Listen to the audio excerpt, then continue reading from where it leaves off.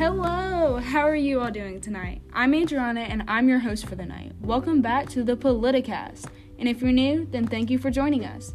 Today, we will be sitting down and having a conversation with Charles Lindbergh. You may know him for being the first person to cross the Atlantic, or for the tragic kidnapping of his first child. We are only concerned about him in the notorious flight, where he was the first man to fly across the Atlantic straight for over 30 hours. But first, a short ad. Beautiful. She uses Maybelline. And your eyes, too, can be beautiful when you use Maybelline. It's so easy.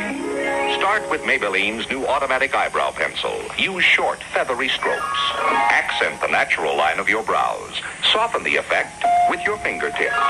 See how much more personality shows in your face. And welcome back to the Politicast. Joining us now is Charles Lindbergh. How are you tonight? Again, thank you so much for joining us. I'm doing great tonight. Thanks for asking. Thank you for having me.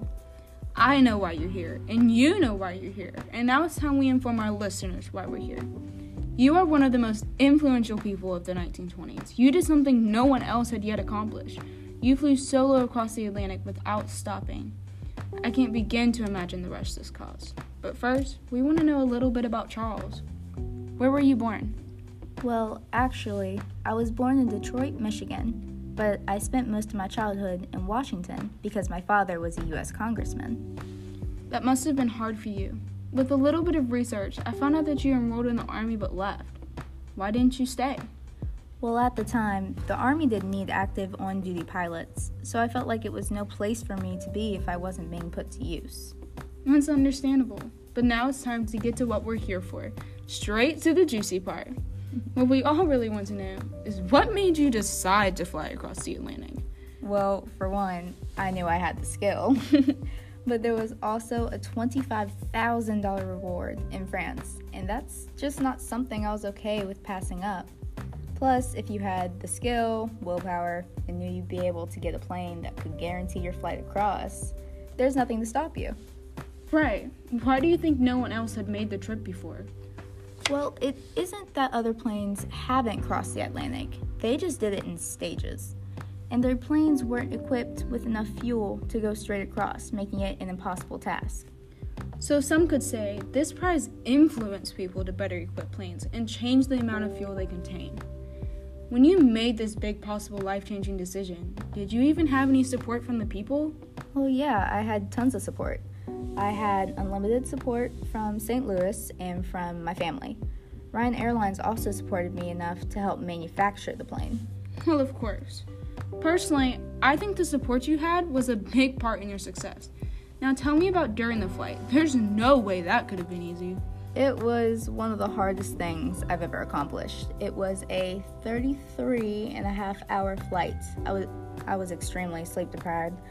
I was so sleep deprived, I started hallucinating. Just to keep myself awake, I had to fly close to the water with the window open and hope the cold seawater would keep me awake. It was thrilling and extreme. It sounds like it. The endurance that had to have on your body, I couldn't imagine. You said something about hallucinations. I want to go back to that. What did you hallucinate about? It was about 24 hours into my journey, and I could see mirage-like foggy islands in the distance. My urge to land grew, but the conscious part of my brain knew that no matter how wonderful it was, those islands weren't real. I felt weightless in the plane, too. I didn't even notice I was in a plane for a while. The only other thing I remember hallucinating was people. I could see these outlined moving forms in the plane with me, all around me. I honestly had thought I'd lost my mind. Wow, that's something I never would have guessed. Thank you so much for sharing that with us. I'm sure the audience was just as amused as I was. That's why I'm here. Now the plane. It was special, of course. It had to be to make that flight. Do you remember any details about it? I happen to remember every detail, actually. I was hoping you'd ask, and I didn't remember it all for nothing. It was a retrofitted Ryan M2 aircraft. Its engine was a Wright J5, which I think is pretty cool, and it was made by the company founded by the Wright brothers. I don't mean to interrupt, but that's cool. I bet that brought excitement. Oh, definitely. But the plane had to be built with extra fuel tanks in the plane's nose and wings. Crazy enough, one of the gas tanks blocked my view out of the plane, so I had to use instruments to guide me during the flight.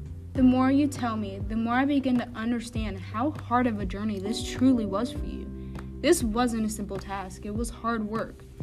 Now I know this is off topic, but on my recent podcast, I spoke with Rachel Carson. Are you familiar with her? She's a famous environmentalist, right? Yes, that's right.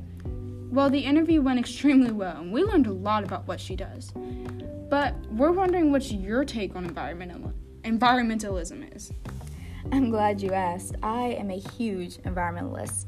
I have been ever since I flew across the Atlantic.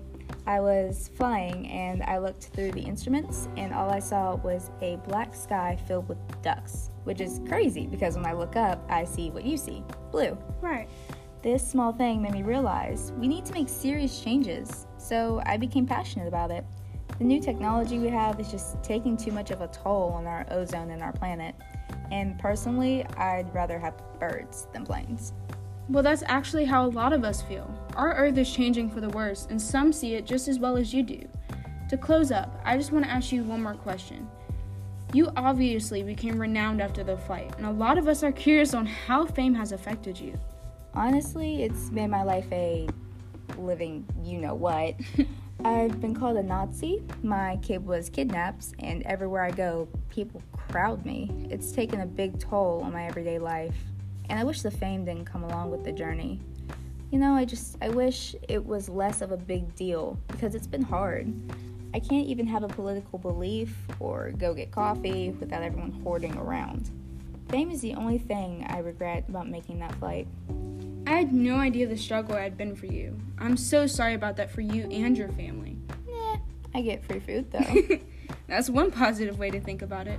Thank you again, Charles, so much for joining us. You're a true inspiration. Passionate, strong, and well-minded with a sense of humor.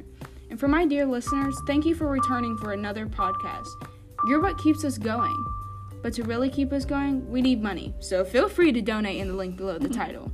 Come back to Politicast next week where we talk with our president and we answer some questions everyone's been wanting. Signing off, your host, Adriana.